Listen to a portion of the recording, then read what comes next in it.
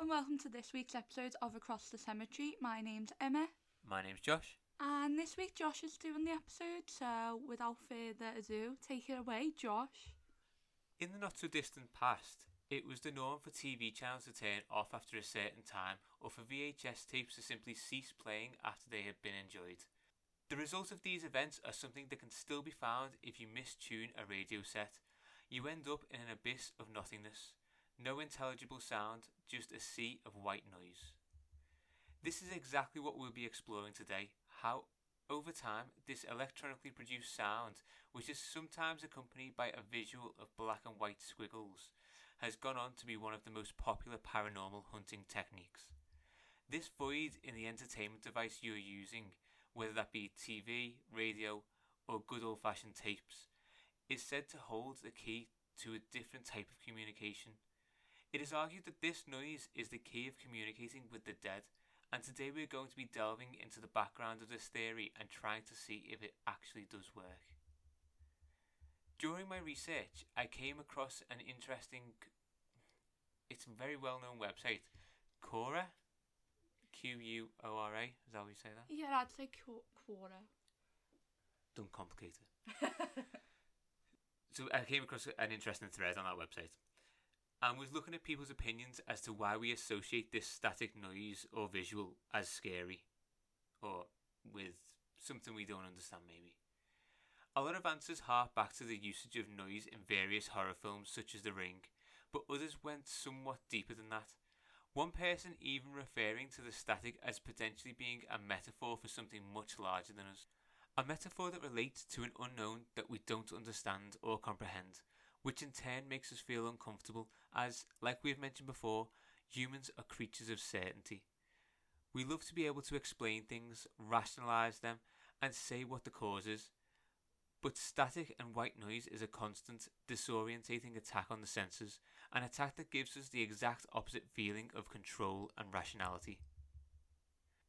That may be the case for most, but for some, that same noise is the source of clarity and communication, a tool rather than an assault on the senses. The godfather of this theory is a person that Emma actually mentioned in one of our early episodes.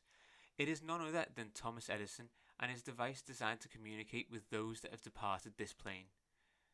The history of EVPs and communicating with the dead via white noise is one that spans much of humanity's time with electronics, so I thought that in order to get a fuller picture of the validity of this communication method, we should take a look at some of the history, starting with Mr. Edison. Now realise I just put EVP straight in there. EVP is electronic voice phenomenon. It's basically communicating with something that we can't see via the medium of white noise. Yeah. I thought of the film Poltergeist when you were saying about white noise. Yeah, it's been used in loads of film and it's very popular as like a sort of paranormal investigation technique. Maybe for good reason, maybe for not. It also helps some people go to sleep, doesn't it? Yeah, I think that's like it's like a psychology trick. Like it just turns your brain up. Like I said, it's an attack on the senses. So you just you're disorientated. So you just find it easier to sleep because you're not thinking about a particular thing. Yeah, probably. So starting with Thomas Edison, he was born into this life in February 1847. During his lifetime, he contributed much to human progression and modern life as we know it today. His inventions spanned the fields of electrical power generation, mass communication, and sound recording. And it is this last one that we are most interested in today. To the English-speaking world, this part of Edison's work wasn't known for a long time. The reason being is following the inventor's death, his memoirs were published for the world to read. But for an unknown reason, the English version of the publication omitted the final chapter, the chapter about Thomas Edison trying to contact the dead. Luckily for us, a very smart person noticed that the French version didn't leave out the final chapter, and now we all know about Edison's antics. Why did the French have to have all the fun? Maybe you should ask the French. Voulez all the fun. I think you've just offended the French. It is said that around 1870, Edison attempted to theorize what would make his so-called spirit phone. This began with the amplifying of sounds emitted from his phonograph machine. the granddad of record players.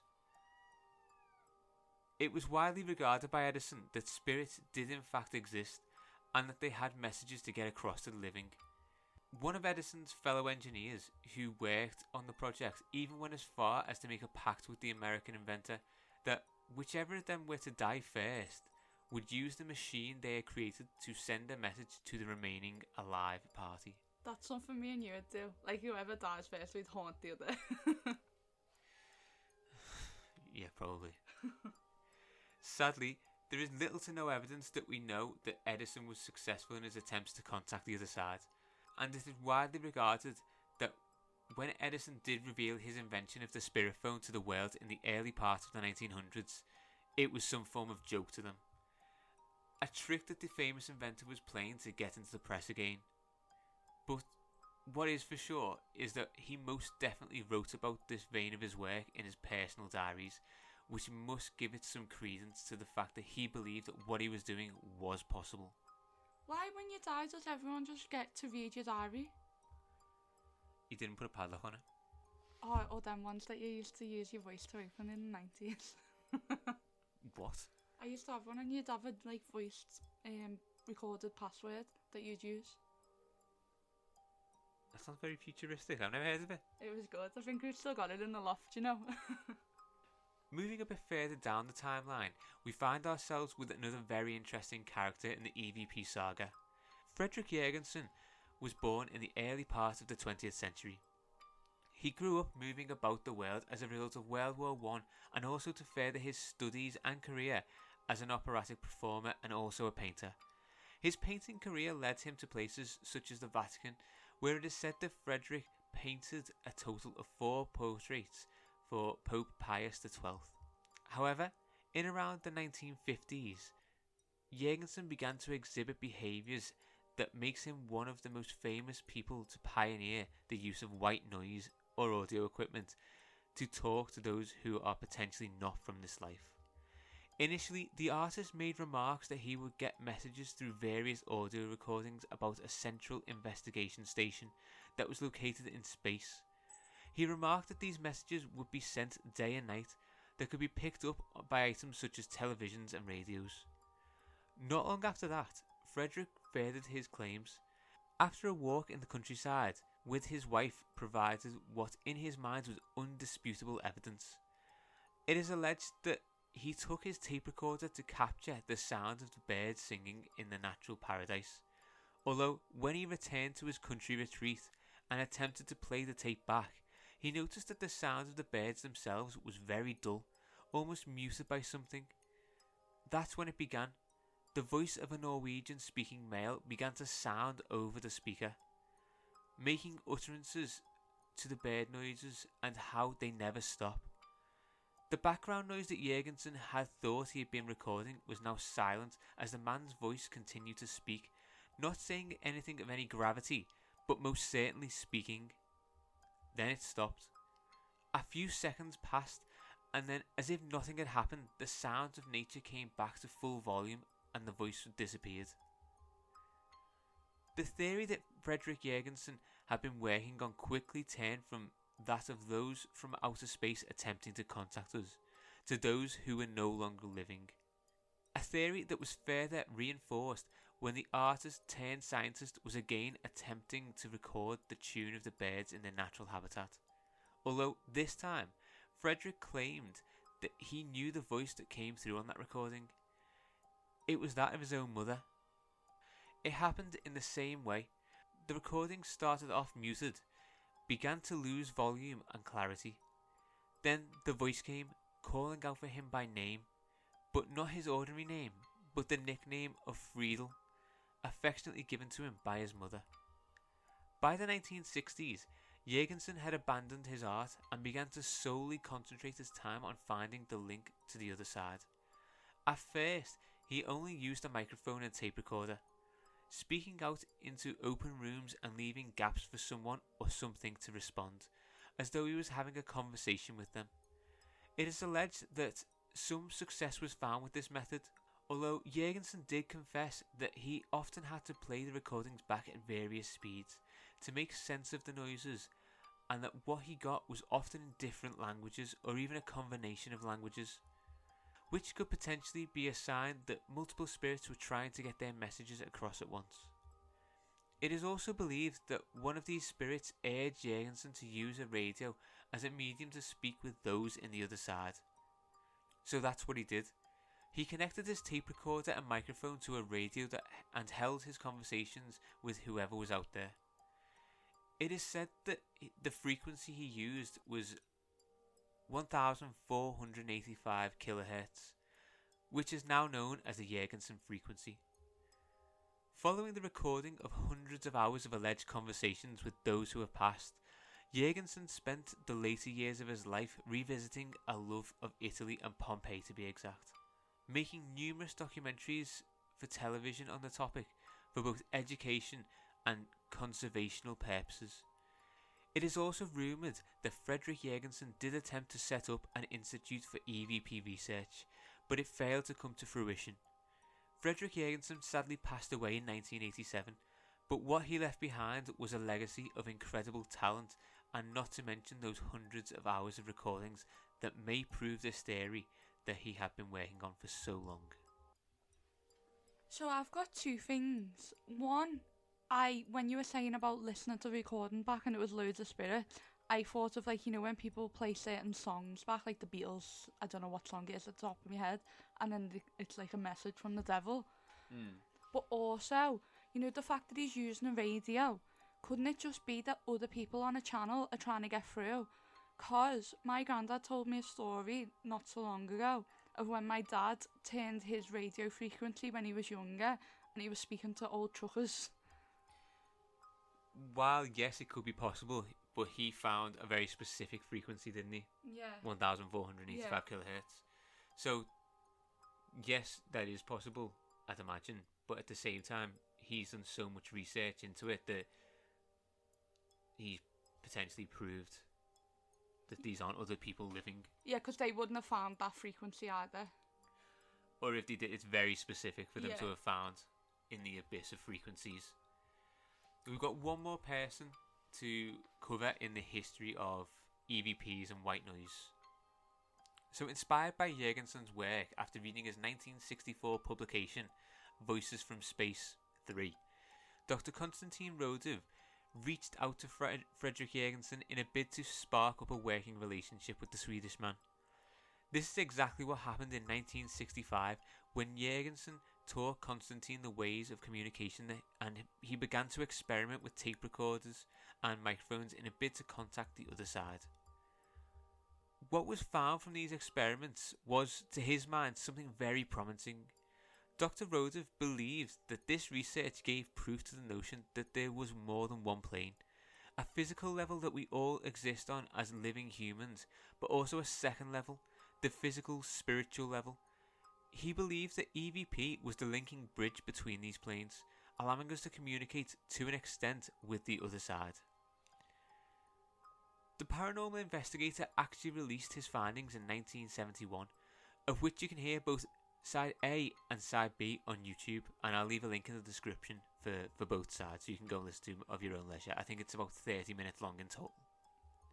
The audio recordings alleged to give real-life evidence that Konstantin captured along with his commentary on what you're hearing, which may be necessary, as according to the doctor's works, the voices you may communicate with via EVP won't be as distinguishable as you might expect from, say, a phone call. It is noted that the communications will be with voices that are softer than normal, harder to hear but definitely there. It is also relayed that the language used by the voices can often be varying, jumping from one language to another, or it may be a completely unfamiliar language, which is assumed by Konstantin to be the universal dialect of the afterlife. Arguably, this researcher was however born too early, as he was noted to have been excited about the future of EVP research, as he could see the technological advancements that had occurred in the field of audio equipment during the 20th century, and it was likely to continue into the future, and as we now know, it has. And this would generate more possibilities for research and communications with both the living and the dead. Konstantin Rodov passed away in 1974, so was sadly not able to see the advancements for himself. But what is for certain is that the basis of his works are used by paranormal investigators the world over, even more so than ever. I think what he was saying about the plane, like there being another, like between the physical and the spiritual, Yeah. I think that's right. Like, I think we don't go away, really. Like, I think our family are still here, like, watching us. They're just not with us in body. Yeah. So I'm grounding more towards him. I think he's quite real. But he's not arguing against the other ones. He's just an advancement of what the other ones. So Edison was first. There was more people in the timeline. I just narrowed it down to like the three main guys. Yeah. So Edison was first, then Jurgensen, and then Constantine at the end. He was like towards the latter end of the 20th century. Yeah. So he was like the most recent one that hasn't. There may have been advancements in it, but it was sort of like at a plateau in terms of EVP research at the moment, I think. Yeah, so at first I was saying like it could have been radio or whatever, but the more I've heard about Constantine, I'm more like, maybe it is a thing. It does scare the shit out of me. I'm scared of it, but I didn't really believe it. That's good, because I'm now going to subject you to more scary things. So now that we've heard the background to what I rudimentally referred to at the start of the episode as white noise, I have a couple of stories that I'd like to go through that may or may not make up your mind as to whether EVPs are a legitimate way to investigate and communicate with the paranormal. Firstly, we're going to begin with an investigation, something that happened intentionally. These people were out to find proof of the paranormal. The second is a chance encounter, one that occurred by accident, but nevertheless resulted in something from somewhere else reaching out into the land of the living.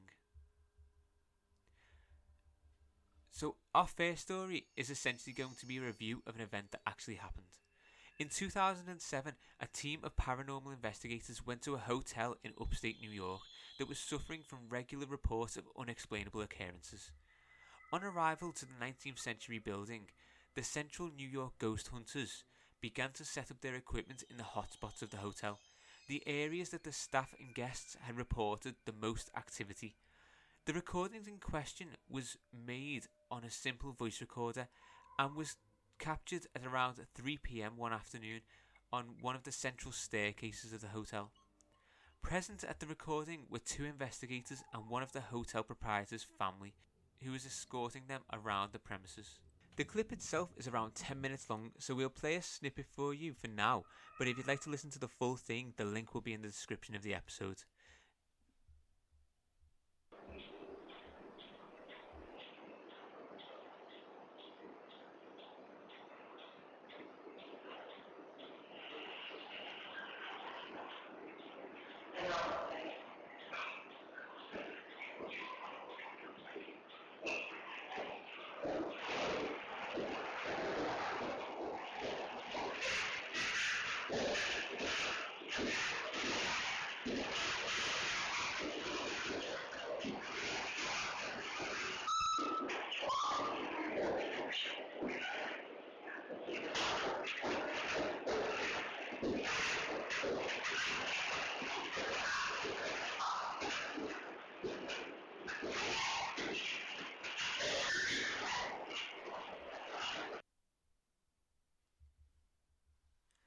After hearing that, do you think that there's anything sinister going on there?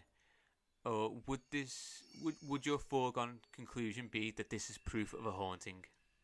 I think there's something sinister going on. Like, there was a bit of a scream and a bit of tapping, wasn't there? But that could just be added on. Like, you probably best seeing like video evidence. Which could also be edited. True. Okay, so allegedly this clip contains the sound of a clock, which I think is very clear in the background of it. So that's like the tick, tick, tick, tick. That's that noise, yeah. However, there is no clock in the hotel common areas, especially not a really loud one as to be picked up like that. Secondly, I think there is certainly a hint of a male's voice on there, but everybody present, both the investigators and the hotel staff, were all female that day. This can be heard from the background conversations that are being had, so the masculine voice has an unknown origin. And lastly, there is definitely the sound of a struggle occurring, but again, this was not happening at the same time or on the same plane as the investigators were on. So Yeah. allegedly the investigators and the hotel staff were just sat on the stairs, When and this was all happening. this noise couldn't be heard by them, but it was on this recording when yeah. they played it back. Yeah. Of course, the cynics out there will say that it's an audio clip and could be altered or even produced to sound this way.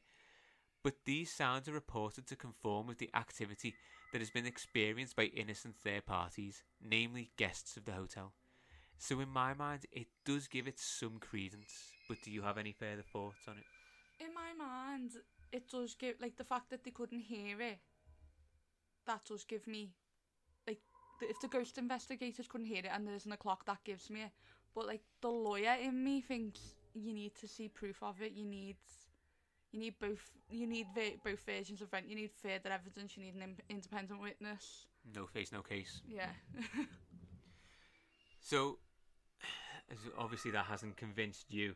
The clip itself is about 10 minutes long, so if you want to go and listen back to the full thing, I've added about 30 seconds of it into the podcast. But if you want to go listen to the full thing, click the link in the description and you'll be able to. This next story is one that I've come across in a few different places. Most notably, it is one that I first read in a Tom Sleeman Haunted Liverpool book. Shout out to the goat. Volume 9, if anybody would like to look it up. It is a tale of times past now, as the technology involved is essentially obsolete in this day and age, but does provide us with a glimpse into why white noise is so prevalent in the paranormal world.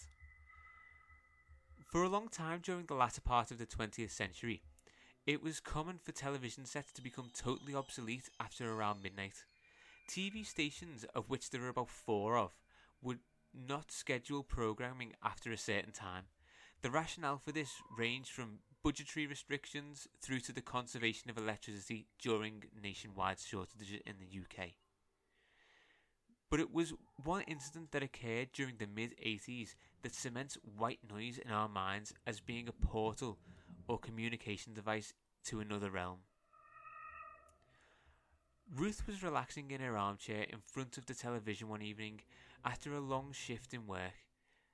The office never seemed to get any easier as the time wore on, and the relentless barrage of work that came her way was certainly taking its toll on her as she entered the twilight years of her career. It was becoming a common occurrence that once she had returned home, cooked her evening meal and cleaned up the aftermath, Ruth would lounge in her living room until the late hours before eventually retiring to bed. However, this one particular evening, after an intensely stressful day at work, Ruth was in the flow of her monotonous routine when she started to feel herself sinking into a sleep. The clock was approaching midnight, and instead of slumping off to bed, Ruth allowed this fatigue to consume her. She drifted into a deep sleep in her chair, the type of sleep that is only achieved when you rest your eyes in a place that you shouldn't. It is not known for certain how long she was out for, but it must have been after midnight, as the ear-piercing noise of the television blaring out static is what woke her up. This signalled to Ruth that it was now time to head off to bed, or she would be finding the following day even more unbearable than the last.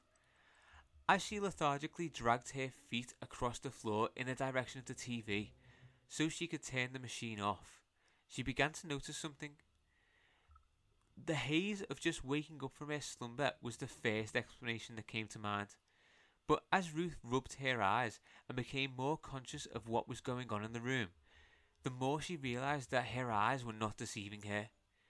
The silhouette of a person began to encroach the screen, becoming larger and larger, as though they were walking toward Ruth from inside the television set.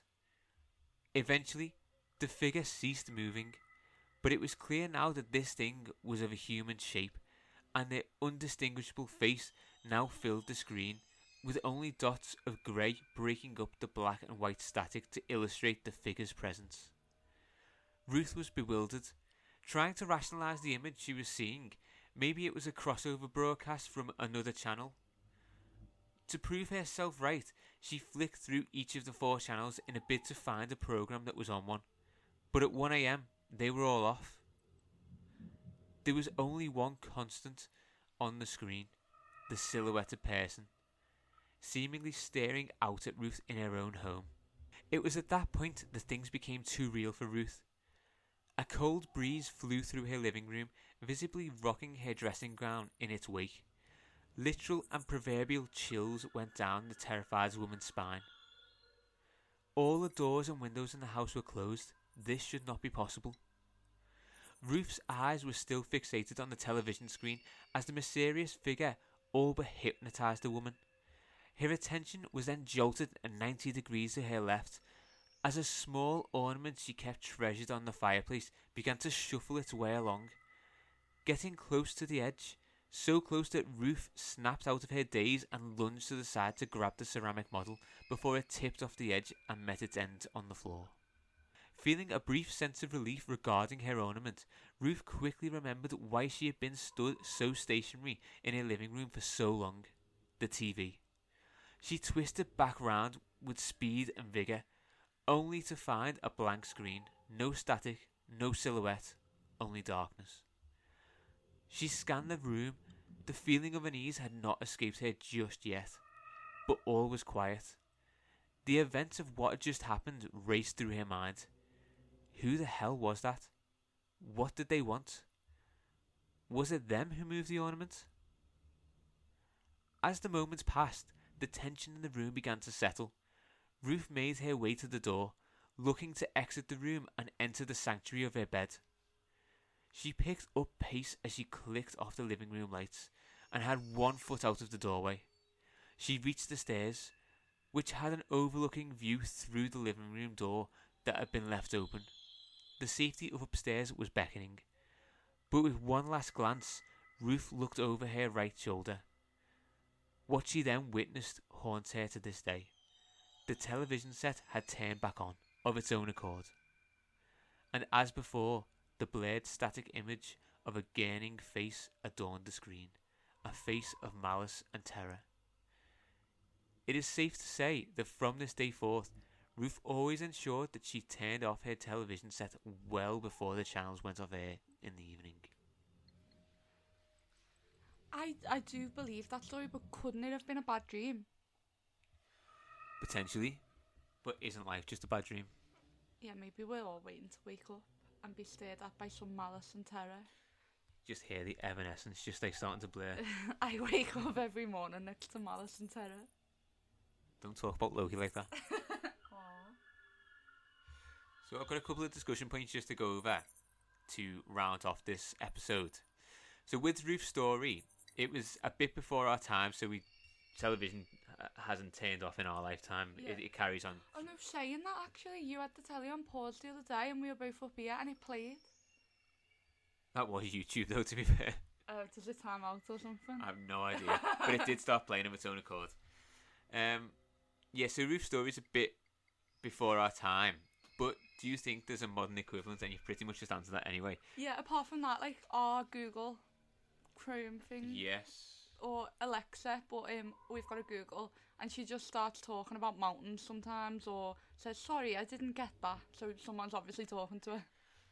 But you did Google that and the rationale from the internet was it has a bad internet connection. Which I don't really see how, but maybe that's plausible. Yeah, maybe. So, do you have any theories on EVP? Do you believe it? If not, what would make you change your mind? I do believe it to an extent, but I think that the people who make the video recordings audio of EVP need to back it up with video evidence. So, potentially wherever you leave your EVP machine, capturing device, voice recorder, whatever it might be, have a camera fixated on it? Yeah. But what if it doesn't pick up anything and you still get audio? Then I would still sort of believe it because then you can't see that anyone's like messed with the audio. But if somebody's playing that out over whatever medium, they may already have tampered with it beforehand. Yeah, so I don't think you can witness ghosts unless you witness them with your eyes, to be honest, or like your feeling, because it's like we've got so much modern technology. Surely we would have been able to develop equipment that would pick up a ghost perfectly. So I think you're not meant to pick it up. Maybe. So do you think EVP is most useful as an additional proof of paranormal activity rather than just a standalone bit of evidence? Like it will support and help prove other activity? I think it'll help support and prove other activity, but I don't think it could just be a standalone, because you could say that there was something wrong with it, or that the frequencies were messed up, or what was I going to say? It would still scare me. Like, I wanted to download one of them ghost hunting apps and leave it on our room at night, but I can't do that. Like, it would still scare me, but I don't know if I believe in it. So potentially it would... You say it'd scare you, but if you heard something back on one of them apps that you can leave by your bed at night time or whatever, do you think that would just get you more interested to try other ways to try and prove there was a ghost there if something picked up? Yeah, I'd get the Ouija board out. Would you shite? No, I would do something else though. But also I'd be like, oh no, it's just the sound of the road going past or whatever. The car, not the road. The road doesn't move. But You remember, well, you don't know that. You've not seen it. So I think that rounds off the episode quite well. yeah. What do you think? Actually, I never asked you. I believe it because, strangely, this is one of those points that is very scientific. Yeah, true. You did have 3 scientists there. Well, one was one of the most famous inventors in the world. One was an artist who I have suspicions he was on many hallucinogenics. He was an opera singer as well, wasn't Yeah, he? yeah, he's done absolutely fucking anything he wanted. Didn't Imagine how I mean, shite his pictures probably were. he? We can't be that shit. Fucking Pope Pius the fucking 12th or whatever it was. Fucking loved him. He has That 4 sounds made up portraits. to me. We all know a Pope Pius. And then the last guy, yeah, he was quite scientific. He was very scientific. He was probably the most Constantine, I liked him. Constantine, Dr. Constantine. So yeah, I think there's a lot of credence to it and a lot of validity to the EVPs. Yeah, I think there is, but then I also think there's a lot of falsehood as well. There's a lot of scope for... Zach Bagans. It's a terrible cough you've got. We'll see you in Vegas next year, Zach Bagans. Are you going to have a fight with him or something? No. We just booked our wedding and not for our honeymoon. Technically, honeymoon the day after our wedding, we're going to go to Zach Bagans Museum. Yay! Romance! I think we should also go to the Titanic exhibition, Yeah, if it's still which there. is a bit of a sore subject at the moment, but... Josh. Well, Those two only had each other. that was the film. The film wasn't real, you know. Anyway, that's something you'll see and hear about next year. There's nothing that we're not going until May 2024, so there's plenty of time and planning to be had there. Yeah. But I think our episode on EVPs is coming to an end. So I'd like to thank you very much for listening. If you have any theories or thoughts, you can get them to us by email on acrossthecemetery@gmail.com. We're on social media, which Emma's going to tell you now. We're on Instagram at Across the Cemetery. We're on TikTok at AX the Cemetery. We're on Twitter at AX the Cemetery. And if you'd like to leave us a review on whatever platform you listen to us on, that would be very beneficial, and we'd love to hear what you think. So thank you very much for listening and see you in the next one. Thank you, bye. Bye.